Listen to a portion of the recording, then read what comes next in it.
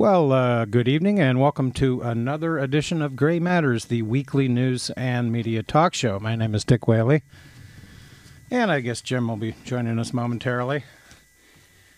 In any event, just a quick public announcement. Tomorrow is Election Day, primary day here in Michigan, and it's interesting that there are more, shall we say, contested primary races than usual. So get out and vote. A lot of races, both in Ann Arbor and Ypsilanti. And, of course, those pesky judges are on the ballot. One never knows who to vote for when it comes to the judges. It's hard to get a objective breakdown of their credentials. Obviously, most of them are credentialed. Indeed. Personally, I usually go for the non-Republican females. Yeah, there you go. Judges, they tend to be good listeners. Tend to be good listeners, and maybe, well, this may seem sexist, but maybe they have a little warmer touch for the average soul, and maybe that's a good segue to briefly talk about Alexander Solzhenitsyn. Of course, he passed away, and you might have thought he'd been dead for years, because really, since the Cold War ended, he ceased being useful at all to the intellectual apparatuses of the West. Yeah, I mean, I think he's a fascinating writer in a lot of ways. Hard to pigeonhole, but the coverage last night on the BBC I thought was pretty good. I listened to several hours of it because they had different segments analyzing his significance as both literary and political. And just on a personal note, you know, I read One Day in the Life of Ivan Denisovich, and that's probably botching the Russian there, but quite early in my youth. And it had a profound effect on me. One of the first important political books I ever read was Black Like Me, which was about a white person who dressed up as an African American and experienced the Jim Crow and prejudice down south. He was sort of an itinerant person, and I read that in elementary school, and that had a profound effect on my political consciousness. But I think that the Gulag Archipelago, which is obviously his most important work in many ways, is definitely relevant to today's global war on terror. And without getting into too elaborate, I found my copy of the book, and the opening chapter, after some brief prefatory comments, is entitled Arrest. And it's interesting. The book shows Solzhenitsyn as a young army captain or whatever he was, and then his shaved head, and then what he looked like after 8 years in the Gulag. And he aged considerably. And he looked like a Russian novelist. And I think that it's fair to say that irrespective of his later decline, in terms of literary output and significance, he probably was the most important Russian novelist of the 20th century, and certainly had a quasi-Tolstoyan sort of, I don't know what to call it, pan-Russian perspective on things. He was by no means a liberal. No, not at all. A traditionalist. And I think that he resembles Tolstoy in some ways, although Tolstoy was certainly more of an agrarian realist or even idealist. Mm-hmm. And it's interesting that over the weekend I've been reading an American poet, novelist, essayist named Wendell Berry, who is an English teacher for many years down at the University of Kentucky, but he is one of these a farmer. Yeah, agrarian realists that talks a lot about the alienation of modern man from the economic perspective, and his sort of estrangement from the land, and the fact that we've become cogs in this sort of bizarre economic production megalomania that's all about what are the latest growth GNP statistics, how much can we consume, and it's about consumerism. And it was just fascinating to be reading him just in the context of the fact that Solzhenitsyn passed away, and I'd obviously sort of forgotten about Solzhenitsyn for these many years. But I think that the arrest is an interesting perspective, and of course this is a monumental work about the... it's anti-Stalinist, to say the least. Not anti-communist, and I think that's one of the confusions that we in the West don't quite understand, because at one point, and I only read a couple of chapters of this last night while I was listening to BBC, but at one point he notes that at a certain point every political organization was targeted by Stalin, including the original Bolsheviks. That everybody, no surprise, everybody was suspect, and that these slave camps and death camps and the elimination of all political opposition was what Stalin was all about. It had nothing to do with some utopian communism. At a certain point, it was Ivan the Terrible. Oh, yeah, it was a complete madman. I mean, there's really no other way to put it. Stalin was not a socialist. He was not even, strictly speaking, a Marxist. He was an autocratic madman. Yeah, and it's this surveillance. It's the creation of this secret police that spies into everything and everybody. And there's a whiff of the first couple of chapters in which Solzhenitsyn is presenting this society that unfortunately is beginning to resemble the United States of America. The fact that emails and all computer correspondence is apparently monitored by the NSA at a certain point. Except, of course, when they're trying to find Karl Rove's emails, those seem to have disappeared or be unavailable for the time being. And it's this spirit of the fact that anybody can turn you in. He goes into the details of how many people are arrested. One guy gets into a cab and he's driven straight to Lubyanka. Just a fascinating opening chapter, arrest, and I think that it is worthwhile to reread the Gulag Archipelago at this point, because the United States, as Gulag Archipelago, while in no way, shape, or form resembles the Soviet Union's, we do have a string of them now. We have a string of them, and they're global. And rather than cold winter, to be tropical, they tend to be heat zones. And when you begin looking at the statistics of the prisoners in Guantanamo Bay, there's universal global outrage about the fact that so few have ever been charged, and so few apparently even deserve to be there. Mm-hmm. It's a sort of a gulag of its own making, in which the United States' government is trying to claim to its people that it's keeping us safe from the evildoers. Well, and the mad obsession to defeat the imagined strengths of an adversary, whether these are realistic adversaries or purely imaginary in and of themselves, there's a tendency to become like the enemy that you seek to crush, kill, and destroy. And that is just another evidence of the way in which the democratic societies of the West became more like surveillance states, in this deranged obsession with the fear of expansion of communism, the so-called domino theory,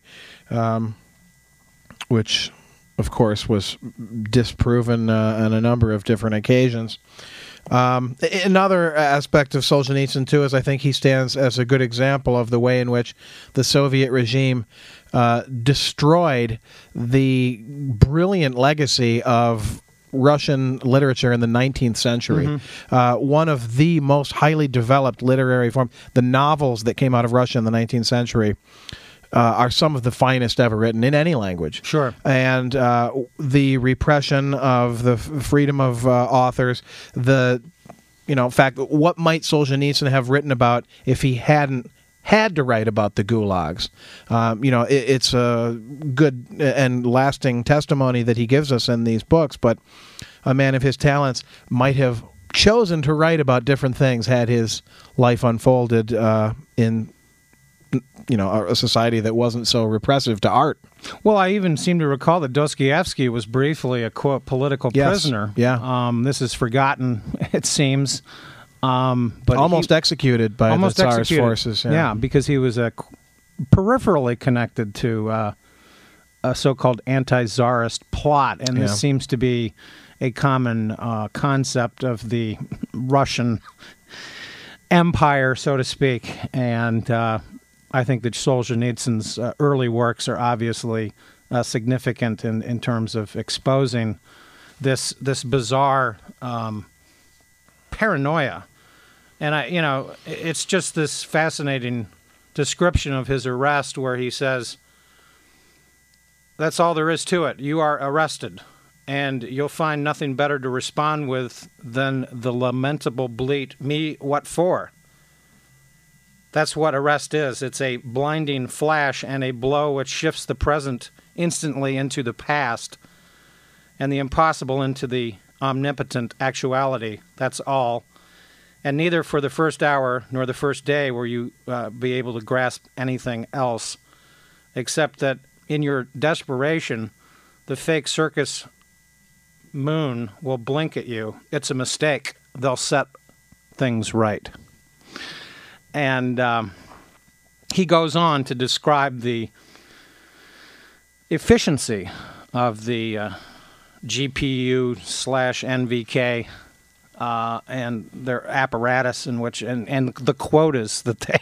Actually, one of the few truly efficient aspects of Stalin's regime. Yeah, and it's important to remember that the Soviet records on how many people died in these slave camps and prisons are the accurate numbers. Don't believe made-up numbers from intellectuals from some of the Yale University press publications that I think exaggerate the numbers considerably, but the numbers are staggering. And, of course, there's some evidence, for instance, that the purges in 1937 were actually a fairly sophisticated German intelligence operation duping Stalin, in which he actually executed and arrested a third. Well, he intellectually decapitated his armed forces. Yeah, of the officer corps. Right. And got rid of course, the original Bolsheviks. Many of them were arrested and executed, like Bukharin and whatnot. And, of course, Trotsky himself was eventually assassinated by a apparatchik of Stalin's security police. And, of course, the security polices themselves were always eventually executed after they'd done... dangerous work. Sufficient mass murder on behalf of the paranoid Joseph Stalin. Any more observations or comments? No, I think we'll see some resurgence of interest in his writings. Maybe some professors will offer seminars in Solzhenitsyn. Dostoevsky, of course, continues to be studied. But I would just quickly mention that Andrei Platonov, Daniil Karms, and Vladimir Voinovich are also great. Georgy Vladimov, great 20th century Russian writers who deserve broader attention than they got. Their work simply wasn't that political. Mm-hmm. I loved hearing Nixon's being queried at a press conference last night on the BBC about Solzhenitsyn, and some questioner was asking him how it would affect détente. And I should have wrote down the exact answer because it was classic. Well, Nixonian maneuvering. I'm familiar with the man's work. Great stuff. But I think that there's an interesting parallel to the death of Solzhenitsyn and this anthrax investigation, which we can briefly talk about. It'll be fascinating to monitor how the government responds over the next couple of days regarding the anthrax case, so to speak, because this is one of those glaring examples of John Ashcroft, Inspector Clouseau at work. I mean, for gosh sakes, how many suspects possibly could there have been? mean? Yeah. And, they say that eventually it was the DNA of the anthrax itself. That was instantly traceable from the get-go. Well, they knew about it long, long ago. And the whole case... One wonders if this guy was sort of given the opportunity to kill himself to prevent the embarrassment that a trial would likely have unfolded. And where is the ever-reliable J. Edgar Hoover that will emerge in the next couple of days to indicate that this is the lone gunman? Right. The work of a lone nut. And, of course, we've already heard leaked information that he was mentally unstable and whatnot. Of course, that begs the question, why is he continuing to work at Fort Detrick? Which, of course, we've talked down here on Gray Matters over many years about Fort Detrick because, interestingly, Robert Gallo, the official co-discoverer of the HIV/AIDS virus, quote-unquote, worked on transmissible cancer at Fort Detrick in the 1970s. Fascinating stuff, but getting back to the anthrax case, I mean, this just boggles the mind. And, of course, I'm convinced somehow that there was some sort of mistake made. I think that there was going to be an arrest of this guy, probably maybe on the eve of the Republican convention. Spectacular. We found the anthrax killer. We're making you safe, and blah, blah, blah. But somehow... this reporter for the Los Angeles Times found out about the fact that he was eminently about to be arrested and recently committed suicide.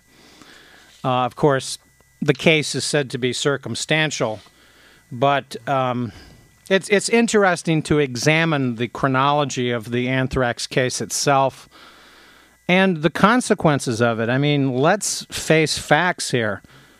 Tom Daschle, who was majority leader, and Patrick Leahy, who was chairman of the Judiciary Committee at the time, because it's important to remember there's a kind of a confusing chronology regarding the control of Congress. When Bush was elected, quote, or selected by the Supreme Court to become president, the Senate was technically tied, and this allowed the Republicans to actually form the first majority, with Dick Cheney supposedly breaking the tie. Jim Jeffords, however, changed parties 5 months into the Bush administration because he was given short shrift on a variety of issues, and he switched to becoming an independent. So that shifted the balance of power to the Democrats. Right. Now, it's fascinating to discover, of course, that Daschle and Leahy were, of course, two of the most important Democrats in the Senate, and that had their death occurred, the Senate would have switched back to the Republicans by virtue of the fact that governors in those states would appoint replacements. That in and of itself has not been discussed. But the notion, for instance, and it was early on that the government knew some of the important aspects of this case. I mean, it's just fascinating to find out, for instance, in a March 18th, 2002 edition of The Nation, that the FBI, Justice Department, in control of John Ashcroft, did not turn over this anthrax to the CDC. Instead, they had the anthrax moved to Fort Detrick to be tested, presumably by the very perpetrators of this crime. He did work with the FBI in the early days of the investigation. Yeah. But the CDC apparently was sort of left out of the loop, probably a bureaucracy that the Republican government administration didn't control that efficiently because they're a different bureaucracy. I think, what's the fellow's name? Fauci. I think he was in charge of the CDC. Anthony Fauci, who's featured prominently, by the way, when AIDS is discussed publicly in the media. So it's very bizarre that early on they knew that this Ames quote-unquote strain was not available. And in a fascinating article in the December 17th, 2001 edition of the Nation magazine, Michael Massing goes into the startling revelations regarding the, quote, storyline that was being circulated by the media, some of the media, and the administration regarding the quote, threat. Massing, of course, has been a press, sort of a nominally left-wing press critic who writes frequently in the Columbia Journalism Review and the New York Review of Books. But he goes into the actual chronology of how the initial aspects of the case were linked to Iraq by the New York Times. And, of course, the ever-reliable Judith Miller wrote these articles. We now know that she was getting her quote, sources, unquote, were high-ranking officials in the Bush administration, including Scooter Libby and Ahmad Kalabi. And she, of course, had this Iraq bioterror agenda, and that Iraq was frequently mentioned in the early days of the breaking story regarding this letter. This of course, was in connection with the fact that they had published a book earlier that fall called Germs, Biological Weapons in the America's Secret War, which, needless to say, goes into the, quote, history of bioweapons, including the United States' largely secret experiments during and after World War II, and the former Soviet Union's massive buildup after signing a ban on such weapons in 1972, and Saddam Hussein's push to develop a smorgasbord of deadly pathogens in Iraq. Drawing on this research, the trio, and Judith Miller had some co-authors on this book, Stephen Engelberg and William Broad. Drawing on this research, the trio has contributed some sharp stories about the lax security in Russia's remaining labs and about America's lack of preparedness for dealing with a biological attack. And needless to say, the money pours in. I think that the New York Times concluded that $50 billion has been spent on protecting America from anthrax. And, as if this didn't have enough bizarre elements in it, from an article by Dimitri Sevastopoulos in Financial Times about this matter, the death of Bruce Ivins, the microbiologist who worked on these anthrax vaccines, was just the latest twist in the investigation. Earlier this year, the government reached a $5.8 million settlement with Stephen Hatfill, a former government scientist, publicly identified as a suspect, even though the government had no evidence. So the entire thing either looks like a completely bungled operation or a very carefully calculated and schemed out plan of operations here. Yeah. Maybe Mr. Hatfield just wasn't a Bush loyalist. Who knows? But who knows about this Bruce Ivins character? He has been reportedly, he was in therapy, quote unquote, with, quote, homicidal tendencies. And yet he's got this high security clearance. Yeah, a desire, and I thought, well, he's perfectly qualified to work in the biological weapons factory of the United States government. Gee, has anybody out there ever seen 12 Monkeys? It's unbelievable. And the silence over this is deafening. I think that this was going to be a dumped story on this weekend, but the L.A. Times jumped the gun. Somehow this reporter found out through the Justice Department about this Bruce Ivins character, and he reported this in Friday's papers. So needless to say, there was a little bit of coverage on Friday, but what fascinated me about the paucity of the coverage was that only Keith Olbermann had any interest in the actual sort of arcane, let's go back a few years and labyrinths. Yeah. And it's amazing, and I'm obviously not going to drop the ball on this. We're going to talk more about the chronology that's complicated but fascinating, because the Tom Daschle letter, by the way, was considered particularly deadly. And needless to say, the victims in this whole case were postal workers. Right. And the Senate was evacuated for 2 months or something while Well, they it added to a cleansed it. total atmosphere of utter panic Yeah. throughout the country. I mean, there were all sorts of articles about evacuation plans. Every city should have an evacuation plan. So suddenly we go from the attacks of 9/11 and, two specific architectural features being attacked to every city is potentially about to be attacked and evacuated. Yeah, and Michael Massing in his chronology, because he writes about this several months after the anthrax business, notes that while the attack occurred in the early parts of October, I believe the official date that Daschle got the letter was, or maybe it was Brokaw got it on the 12th. By the 17th, the New York Times revealed, quote, that the anthrax mailed to the office of Daschle was, quote, highly refined. Signs of an escalating threat, ran the headline atop a front-page analysis by Engelbert and Miller. According to them, the high quality of the anthrax suggested to officials that someone has access to the sort of germ weapons capable of inflicting mass casualties. In fact, they were right. It just happened to be the United States.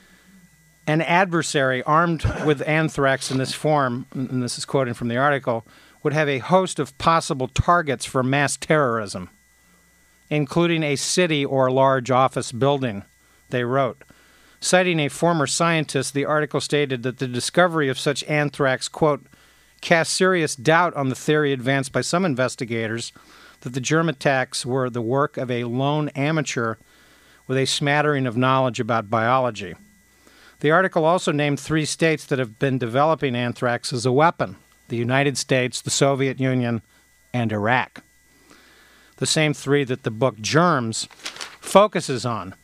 Thus, on October 19th, William Broad and David Johnston reported that investigators suspected that the anthrax letters were, quote, related to the September 11th attacks, and that they were investigating the possibility that al-Qaeda confederates of the hijackers are behind the identities.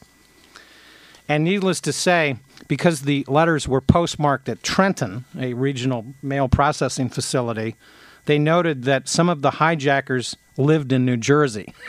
Needless to say, Trenton's on the other side of the state. It's actually near Philly. I checked my little atlas. You can drive from Frederick, Maryland to get to this region of New Jersey in about 2.5 hours on the interstate. Well, presumably Bruce Ivins did this. But I think we need to know more about Bruce Ivins, how he maintained the security clearance, and why, how many people in the United States could make an anthrax letter of this quality and caliber? It's staggering to contemplate. There can't be that many suspects. It's you'd think you'd be starting with a very limited pool, and that it'd be easy to work through that pool in no time. But the unsolved mysteries of the Bush administration will probably take, in all reality, decades, right, to reveal their mysteries. And of course, it was this early framing of the story that had this purported link to al-Qaeda and biological weaponry. We heard endless stories about how bin Laden in the middle of Afghanistan was working on anthrax experiments, which I think bin Laden is capable of many things, but sophisticated anthrax experiments in the middle of Afghanistan where 70% of the inhabitants don't even have running water seems highly unlikely. Also, given bin Laden's ascetic lifestyle, this is preposterous. Needless to say, a couple of weeks later, the Washington Post began reporting a different scenario, the more accurate scenario. Of course, this story was broke by Bob Woodward. He wrote that the FBI and CIA suspect U.S. extremists in the anthrax cases. This was reported on the front page of the Post on the 28th of October, according to Woodward and Dan Egan. Excellent name there. Officials had come to believe that the anthrax attacks were, quote, the likely work of one or more extremists in the United States who are probably not connected to Osama bin Laden's terrorist organization. Obviously. So, yeah, the ability of the Bush administration to keep us safe, a mantra that we've heard repeatedly by John McCain, by the way, over this there haven't been any terrorist attacks since 9/11. Well, what was the anthrax attack after 9/11? One wonders about Bruce Ivins and his homicidal mind working in the lowly bowels of Fort Detrick, alongside with Robert Gallo. And if you haven't seen 12 Monkeys, it's a strongly recommended film, Terry Gilliam vehicle, about a potentially apocalyptic dispersal of highly contagious toxins. Speaking of highly contagious toxins, the Olympics will finally get underway this week, and we'll see how badly the athletes suffer from the pollution. There's been so much hype about this, I've completely lost interest. So.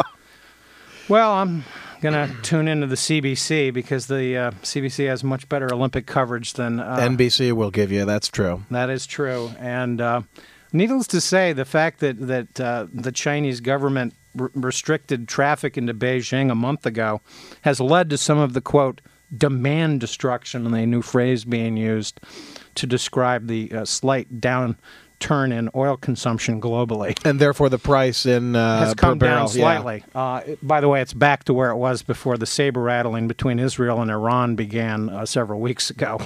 Still exceedingly high. Well, Yazoo City Calling is next. Stay tuned for that program in Morgan tonight. Okay, you are listening to WCBN FM Ann Arbor, and thanks to Alex for engineering this evening. Do stay tuned with Yazoo City Calling. This thing from Jackson about a cop on a Segway pursuing a... Oh, not a drunk, shut up.